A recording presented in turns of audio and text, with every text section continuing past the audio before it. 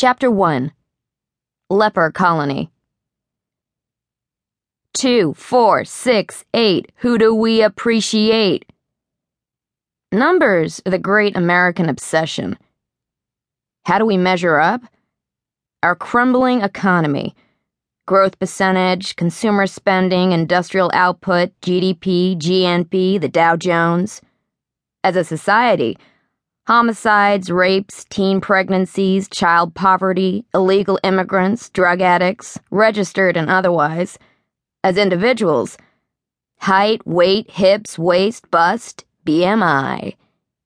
But the number in my head right now is the one that causes most of the problems. 2.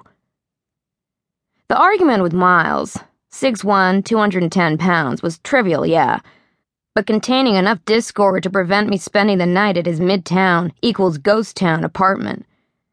The jerk had moaned all evening about his bad back, talking himself out of any action with that crybaby bullshit. As his eyes grew moister, so my pussy became more arid. Not so fucking difficult to comprehend. He actually shushed me during the last few minutes of an episode of The Big Bang Theory. Like, come on, dude. Also, his chihuahua, Chico, was yelping belligerently, and he wouldn't stick him in another room, insisting the bug-eyed little asshole would soon settle down. Well, fuck that. He didn't take it well when I opted to split, making like a sulky toddler, all stiff posture and pouting lips. Like, man the fuck up. Some guys are just not cool enough to do anger. Chico, changing his routine by jumping onto my knee, despite me continually lowering him back onto the floor, has a bigger set of balls. So I'm heading back to South Beach, a couple minutes short of 3:30 a.m.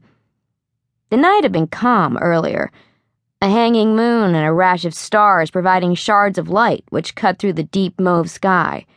Then, almost as soon as I start up my wheezy 1998 Caddy DeVille, inherited from my mom, I'm aware of the shift in the weather. I'm not concerned, as I have Joan Jett's I Hate Myself for Loving You rattling out of my speakers, but by the time I get onto the Julia Tuttle Causeway, gusts of wind are shoving at the car head-on. I slow down as sheets of rain batter the windshield, causing me to squint through the rapid swishes of the wipers. Just as it suddenly eases to a drizzle and the speedometer creeps back to 50, two men emerge out of the now starless inky dark, running right down the middle of the almost deserted causeway toward me, waving their arms. The closest one blows hard, hamster cheek down to the white flood of the overhead highway lights, his crazed eyes bursting into view. At first, I think it's some kind of a joke.